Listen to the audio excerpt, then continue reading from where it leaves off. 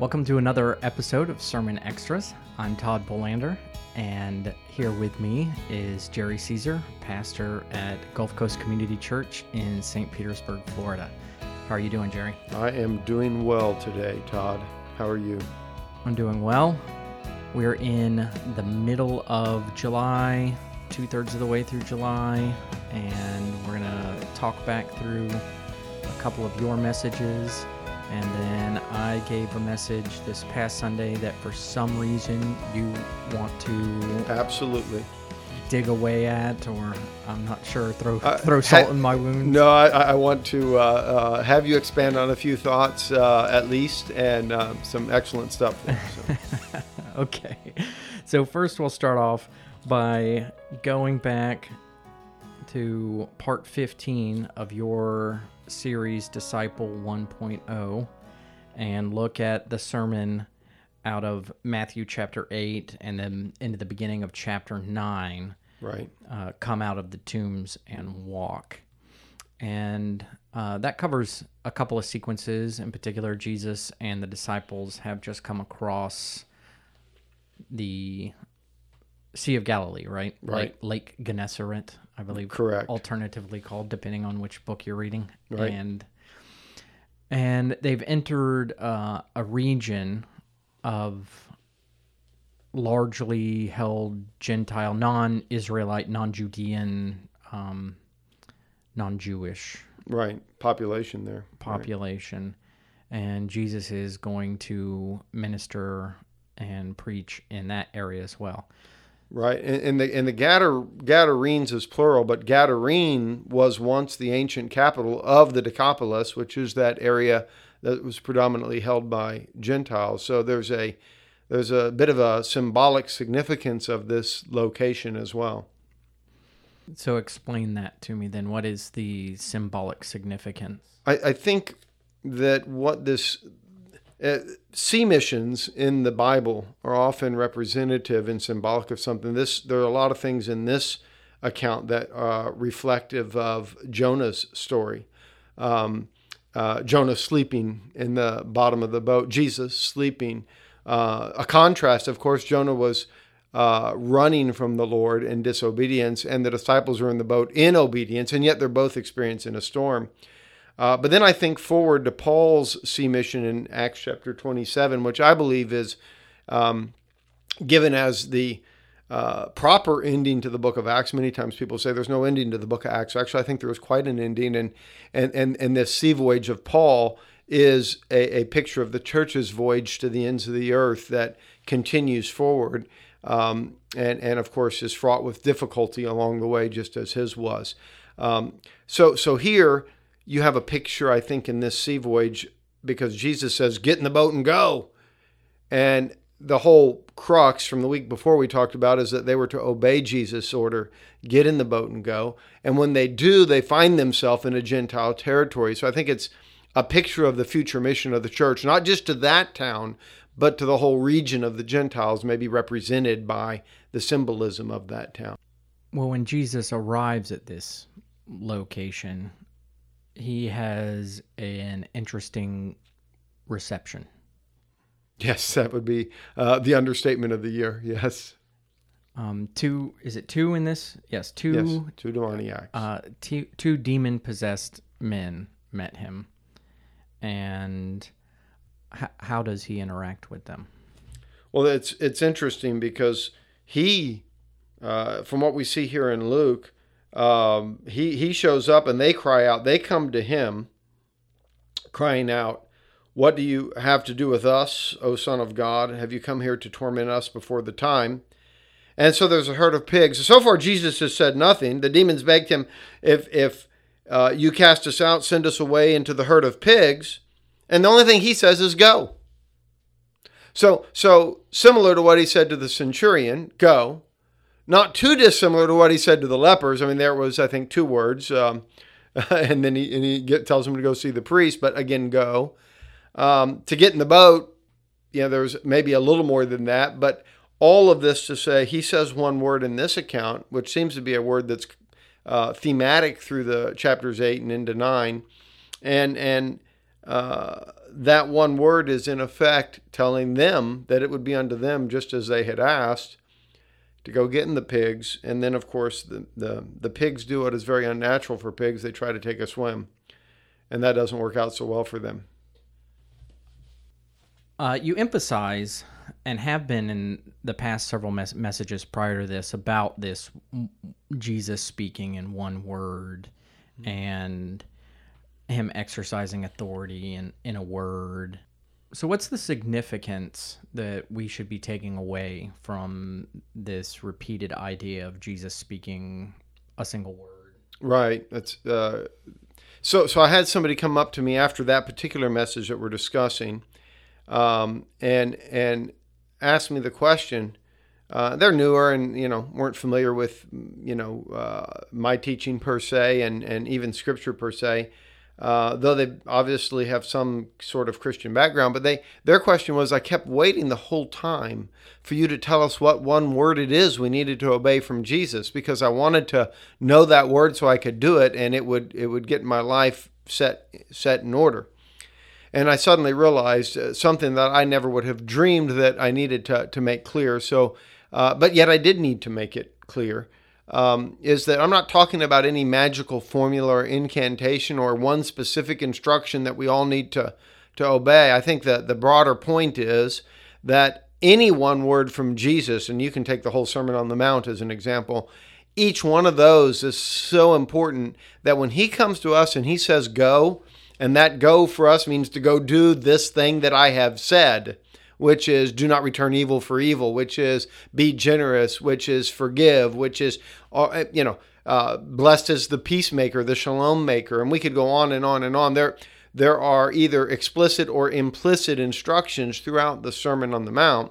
And certainly when we get to the end, the whole latter portion is telling us how important it is that we do the things that are in the Sermon on the Mount.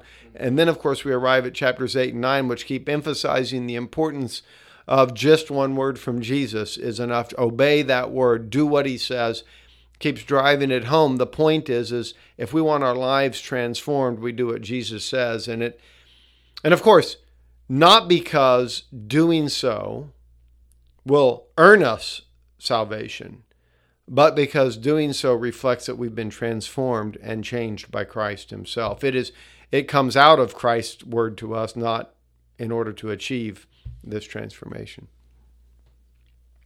And if we pick up from last week, not only as an evidence, but also a practice that then returns us to ourselves more full. So the obedience, the practice of obeying whatever the word is that Jesus has spoken to us through the Scripture, or put plainly in front of our face for that day, opportunities, things that look, you need to do this at this point. It takes us out of ourselves to return us to ourselves. Amen. And so there's transformation there. Right. Yeah, the command of Christ will always pull us out of our natural selves and change us and actually call us to do something that is contrary to only our natural selves. But then in doing so, that becomes part of our new nature. We become trained in that. Amen. You spend a moment during this session, during this sermon, describing that many moderns, when they read this passage about two men who are demon-possessed, who are clearly suffering, that many moderns will read that section and think about mental illness, or why are people standing by and letting them mentally ill? Why is Jesus speaking to them in these terms? And that seemed true to my experience with people who were not Christian. In other words, so a lot of modernity will look at this and say, this text is an example, of unsophisticated thinking about mental illness, and so it would just be ascribed to demonic activity. Correct. And you made the point that demonic possession or exorcisms would not have been unusual in the day. Jesus, that culture, that's not as unusual a thought process. And I agree that that's definitely the way that a lot of folks who are outside of evangelical Protestantism or are on the more, I'll use the term liberal, but I don't mean in a social sense. I mean in their approach to the Bible, that they're not as conservative. Theological liberal. Yeah. But for the more conservative evangelical Protestant, my experience is that people, instead of thinking of it in those terms when they read this passage, they think about it as an example of what to do when they see something like this, or they ask questions about why don't we see things like this if this story is true. And so it can cause hangups even for the more conservative, take the Bible a little more face value. When it says these people were possessed by evil spirits, they say, okay, well, that's what it is. Well, then why don't I see that? Why doesn't that still happen? And if it does still happen, is this what I'm supposed to do? I'm just supposed to, like Jesus, tell him to go away or run into pigs or whatever? Right.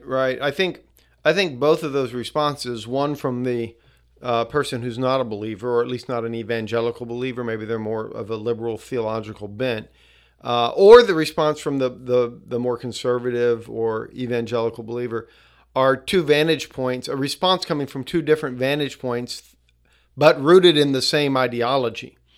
So, for instance, the person who says that's just an example of unsophisticated thinking that is evident here in the Bible, we know better than that now, of course, is the idea. But because anytime we're talking about different worldviews, the presumption for anyone is that our worldview is better than the other worldview. And so we know better than that now is their way of saying we were a lot smarter and we're a better culture than they were.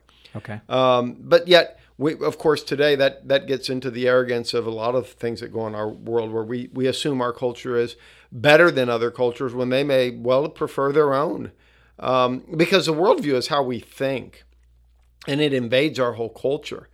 And of course, the gospel is written to people in a worldview and according to language and forms that they can understand.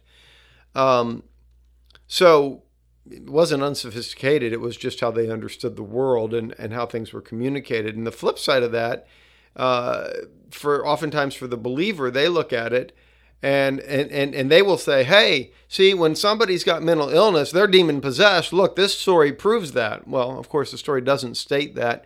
It describes somebody who is demon possessed and describes their symptoms. We can reverse engineer that all we want, but that's not the point of the story.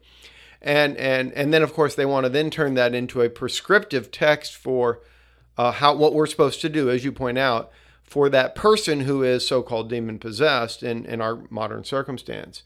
But again, that all presumes that something has changed, that what we now view as mental illness must have been the same thing, therefore demons are involved. And we don't necessarily know what that thing was versus this thing. All we've got is the story that's put in front of us.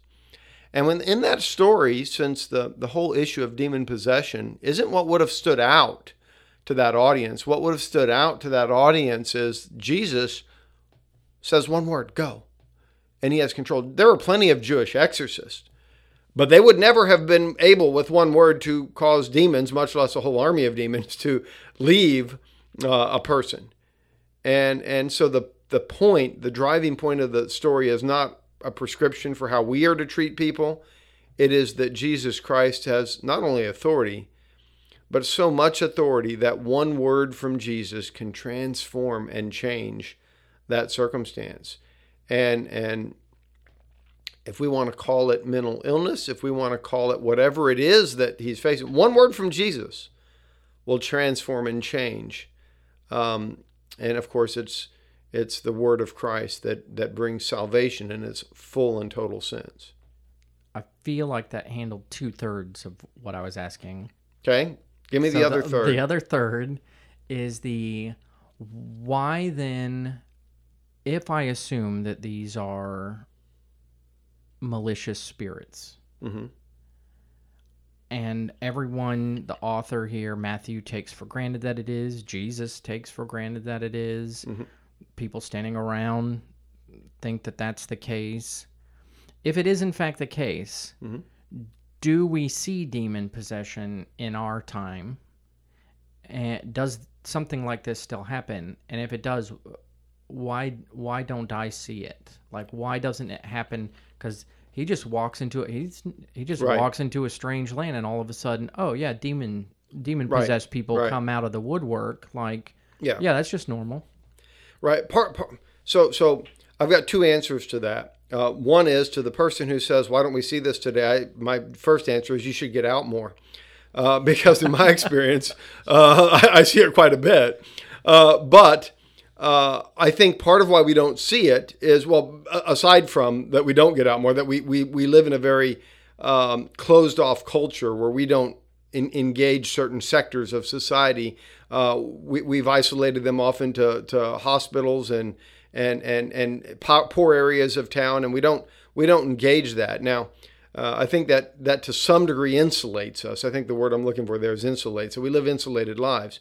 On the other hand, I think we do see it, but when we see it, we interpret it through our modern viewpoint rather than through that viewpoint. Therefore, in our mind, we haven't seen it, but that's because what we think we're seeing, we've already interpreted according to and that's what I was driving at earlier when I said we both approach it from the same angle. I see. Yeah. Okay, so then I retract it. You did answer all three. Well, I sort of did. I failed to come back and close that loop, so thank you for raising that again. There was one other thing that you said dealing with both the passage about the demon-possessed person and then, again, the passage following that about the paralytic, that if we're going to, as followers of Jesus, if we're going to do the works he does, if we're going to follow him, then like him, yes, we need pure hearts, but like him, we're going to have to get our hands dirty. And you talked about Jesus leading people into unclean places. And in my mind, based on, again, my growing up where I did the traditions of American Christianity I grew up in, alarm bells started going off. And I started thinking, well, wait, what is he saying? Is he saying that I need to regularly expose myself to things that might be risks to me? In other words, should I regularly go to bars in order to talk to people about Jesus because that's where hurting people are? Things of that nature. Right. Questions I've heard people argue the counter for. Right. Right. Should an alcoholic hang out in the bar to minister to other alcoholics? Should a person go hang out at the strip club to reach out to those that are, there? And no, that's not what I'm referencing at all. However, because there is a place we are called out of the world, but we aren't called entirely out of the world. And so Jesus was willing to touch the leper. The leper is this hurting person who is afflicted by darkness. He's willing to go to the Gentile's house.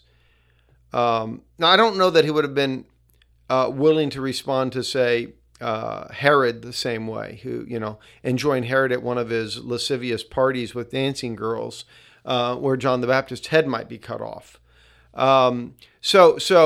Okay, good. That's probably a better example of, is it okay for me as a believer to join myself in business institutions or academic institutions or associations of various type where it's obvious that they have an anti-God, anti-Jesus bent inclination under the presumption of myself that I'm going to go in there and I'm going to change that. I'm going to start winning people out of that, even though I know full well that that's what those, and oh, by the way, it advantages me in my business when I do it. Yeah, one has to question the motives, of course, is the, oh, by the way, it advantages me in my business. I think anytime there's a profit motive in there, our motives are suspect at best. And so we should be, because I've heard people talk. Right. So I'll bring an example. I'll probably get in trouble for this. Someone will get mad about it. But like Mensa. So Mensa is this international organization for people who score above a certain number on their IQ and so forth, so on. I've never been troubled by these things. I am not a member. But I've known people who were involved and believers, Christians, who joined or were interested or treated it like a badge of honor, and one of their stated premises is that basically we're trying to solve the world's issues by collectively gathering the brightest people together into an organization to tackle the problems. But the one answer you can't ever use is religion. In other words, you are not allowed to talk about beliefs, Jesus in particular, things like that. So I could imagine a Christian thinking it was okay to join this group and to participate.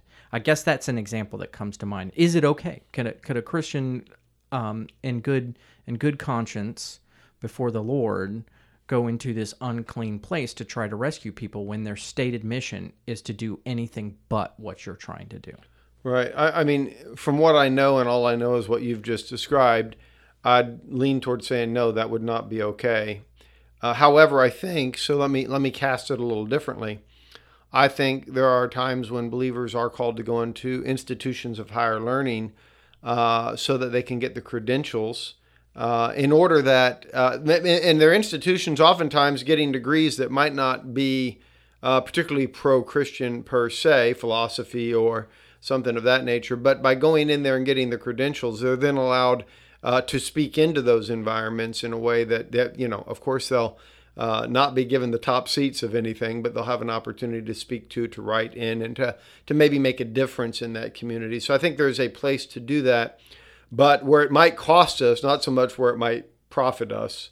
We might find those types of things that would be beneficial. And another example of where I've seen this, willing to get your hands dirty. You might find yourself as a believer, as a shalom maker, mediating between two parties that are about to go to court, but you're trying to help them get to reconciliation. Of course, you'll find yourself in the middle of meetings like that, since they're about to go to court, that there's a lot of hostility going on and a lot being slung back and forth across the room. Or you might find yourself counseling a married couple and having to walk through the I would say, spiritually speaking, literally horrors of what they've done in their marriage to each other and the hurts they've inflicted upon each other. And you just wonder how dirty a life can get sometimes, and yet you're there to help them find the cleansing power of Jesus. And you do, and it's amazing what God does in those situations. But if you're all worried about keeping your hands clean, you'll never find yourself able to minister to people in those situations. Give me faith to trust that you are kind and always molding me to be like Christ. Give me ears to hear and eyes to see. You are all that I could ever need.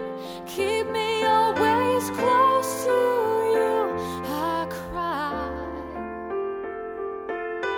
You have the words of life.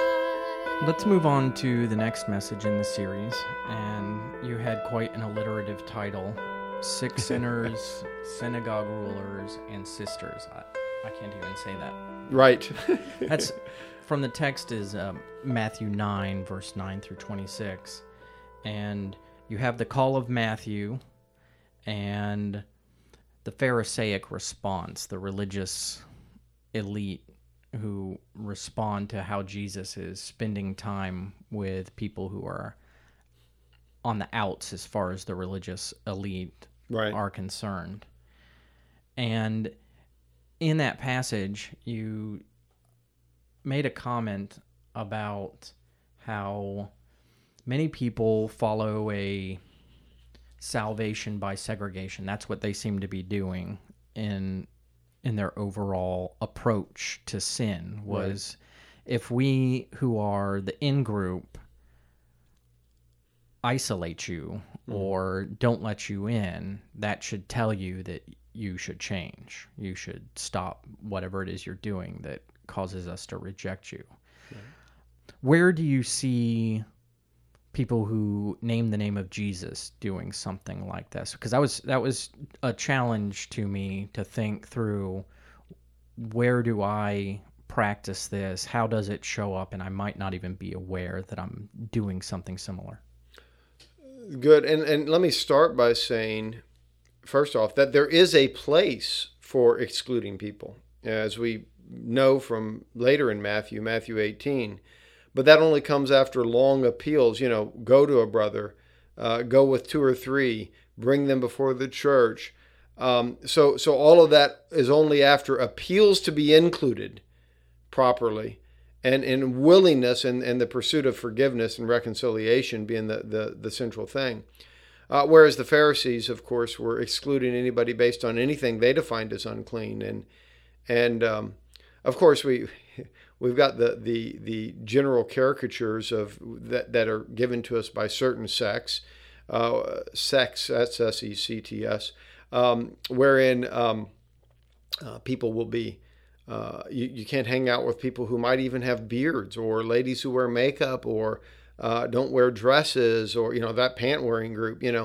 But I think we have much more subtle ones that find their ways into most, should I say, mainstream evangelical churches. In some of the more conservative churches, there's a sense of shunning somebody who's, in some contexts, where the wife is not a stay-at-home mom. In other contexts where it might be that the household just, single mom or a single dad, the households not look like our own households. I find it amazing that so many churches advertise themselves as a, quote, family church. And part of why we do that, of course, is studies show us that that's a good way to grow your church. Unfortunately, it excludes people, or at least certainly makes them feel excluded, even if that's not the intention. Because they feel like, well, we don't have a family that measures up, so we should probably find better language that would communicate what we're trying to say, that would not cause them to feel excluded in that situation.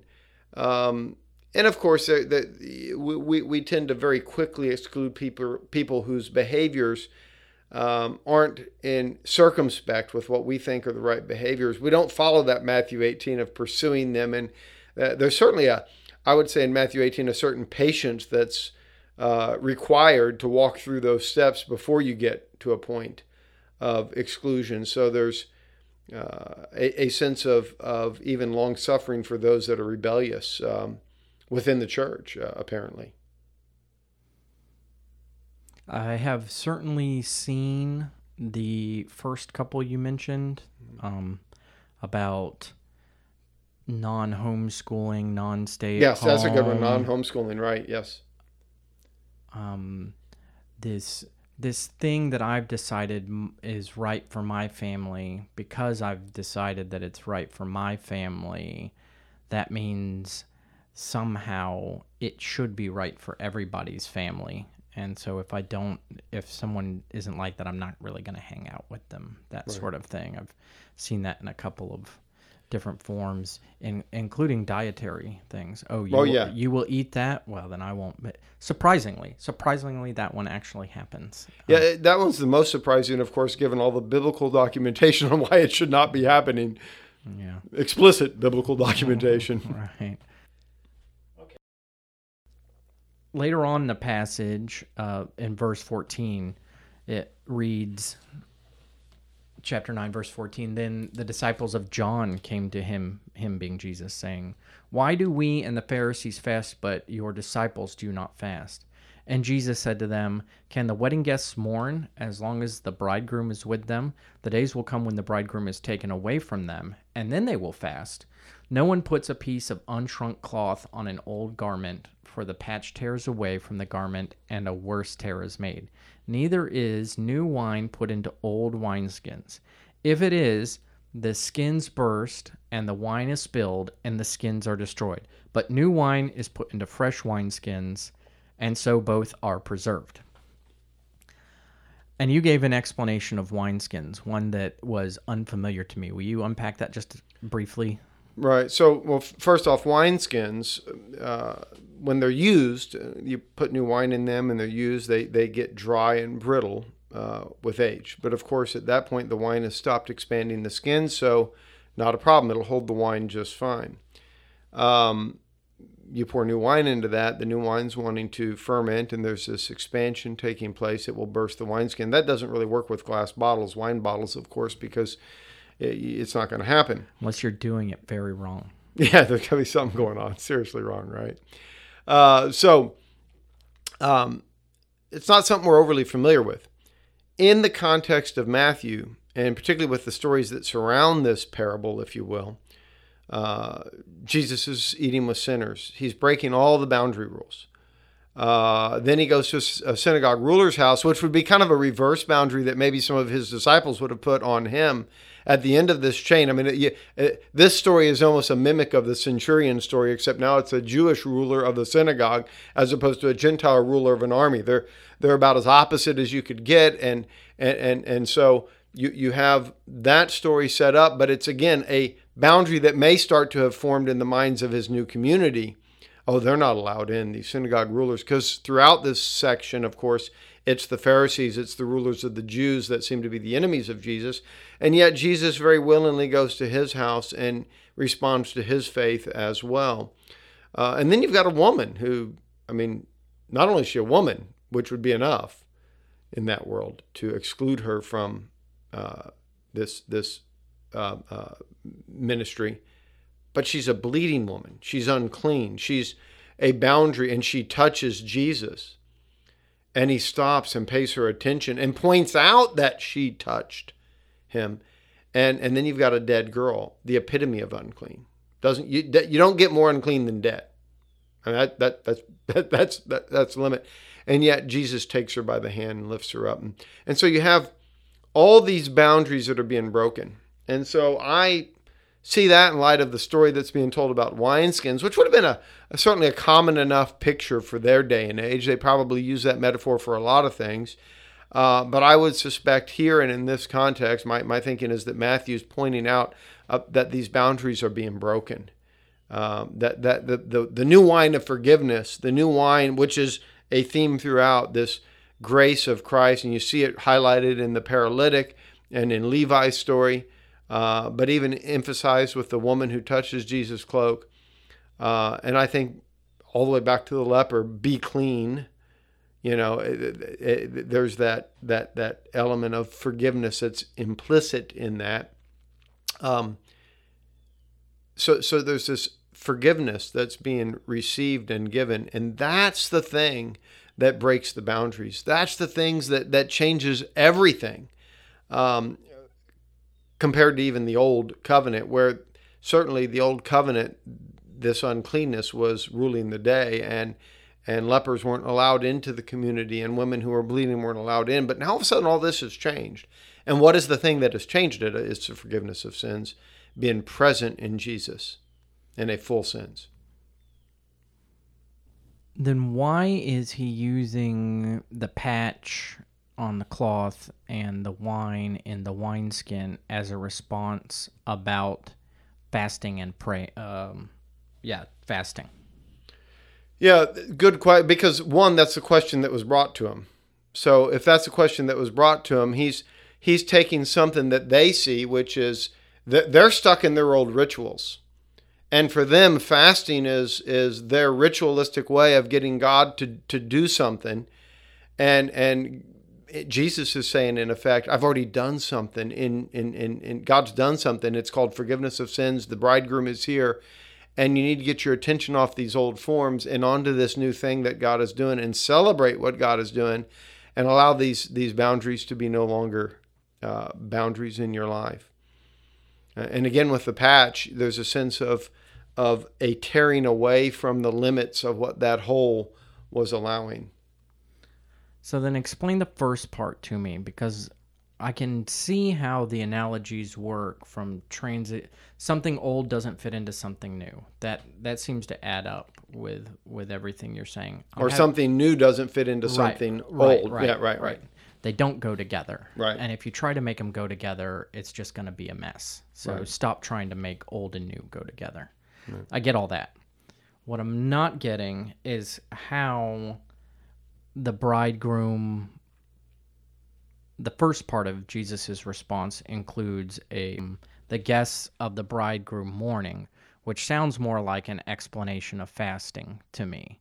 Doesn't sound like talking about who gets accepted, I've offered forgiveness of sins. It sounds like a more straightforward, like he's going to answer their question about fasting. What does that first part mean then? If the second part means stop thinking in old covenant terms, then what does that first part mean? I'm having a hard time putting Sure. the various pieces of his response together in a coherent string. Right. I'm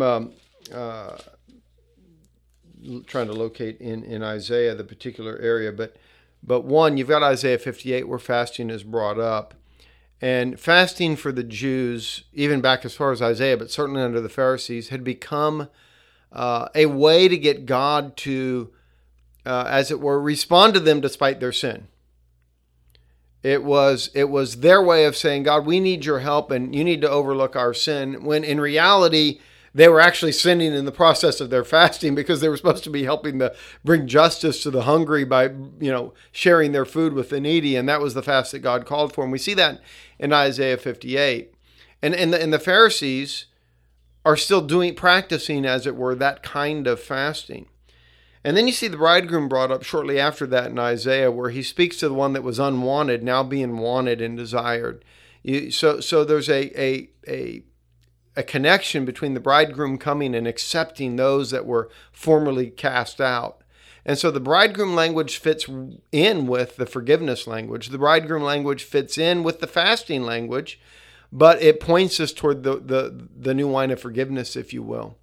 And so it's heavily influenced, I think, by Isaiah, and in particular Isaiah 58, and I believe it's 60.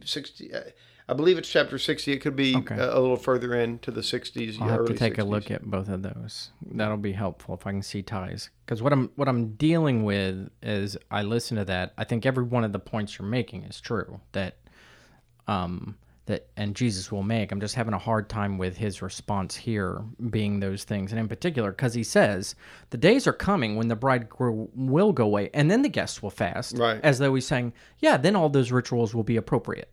Right. Well, he's certainly saying fasting will be appropriate. Whether the rituals as they did them, is another story. But certainly fasting would be appropriate at that day. So he's pointing to another day. But the thing that's present and real in him is that life has come, forgiveness has come.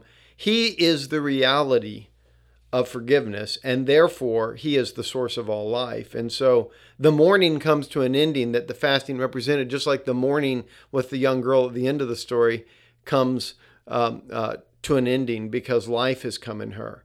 Now, of course, we live in a day now where life doesn't come. I left the hospital just before I came here, in all probability, we're going to be doing a funeral because it doesn't look like she's coming out of this. And of course, she's much older, and we expect these things. But it is the truth that we don't live in a day where life is that full. We live in a day where he's absent, and we await to see him again. And so, yeah, we mourn. We do mourn, and we will mourn. Right. Let me ask you then these things, and you can tell me, because these are interpretations that I've heard before, and let's try to quick fire these. Why are these wrong? Yeah, we'll see if I know. Okay. Or maybe you'll show me why they're right and I was wrong. New wine is the Holy Spirit. There's nothing in the context that would indicate that. There's nothing going on here. Could that metaphor be used to speak of the Holy Spirit somewhere? Sure, could be. But certainly not here. There's nothing to indicate that that's what Jesus is talking about here in this context. Jesus is explaining that his disciples, unlike John and the Pharisees, who have been fasting a long time, his disciples have only been religious people now for a short time, and to ask them to behave like that would be silly. It would ruin them. Well, that's interesting. I would suspect that the disciples of John were not much longer disciples of his than they were Jesus' disciples of his, just because they were both very contemporary. The Pharisees, of course, had been around multi-generation, so that would be different. But again, I would say there's just nothing in the context. Not only is there nothing to support that in the context, I would argue that the context would press against that. Jesus says very specifically that it's because of his presence, not because of their newness. Okay, good. Thank you. I especially like that last part for me, for my own thinking. I've got a couple others that aren't coming to mind that I've heard, but those are the two main ones I've heard growing up, is that new wine is somehow it's related to the Holy Spirit. Right. I've heard that many times. Right. A more practical reading was, well, he's just saying, look, this is all new to them. So if I try to put stuff into them like it's old, they that's not going to work. I can't put long-standing habits into people who've never tried it before. That's not how I treat people. And they're supposed to be celebrating because I'm here anyhow. And then Old Covenant was the other main way that came to mind. These are just, fasting is now gone. That was an Old Covenant ritual. And so fasting is done.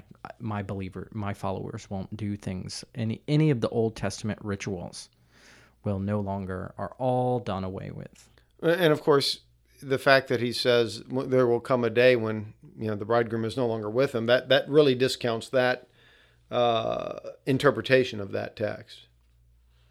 Well, it seems like I've asked way too many questions about 2 sermons for our short meeting, so we may have to roll this over into another meeting if we want to talk about mine.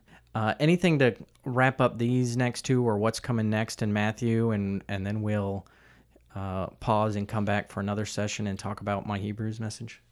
Well, this next section in Matthew that brings the series of miracles to a close and introduces the mission that's about to be launched. So we're on the hinge, if you will, of transitioning from an older section, or a section that began just before the Sermon on the Mount, and then now we'll launch into the sending of the 12. We have these last 2 miracle stories which are told. It's frankly utterly fascinating to me, but it again highlights the importance of obeying the words of Jesus. I don't know if I'll finish it soon, but I've begun working on a blog post just to kind of overview this whole section and the significance of the placement of chapters 8 and 9 following the Sermon on the Mount. Clearly intentional, clearly intended to be taken as a piece. And when taken that way, it puts a significant emphasis on the importance of our obeying Christ as Lord and King. Compassionate and gracious is the Lord. This is our God. This is our God. Slow to anger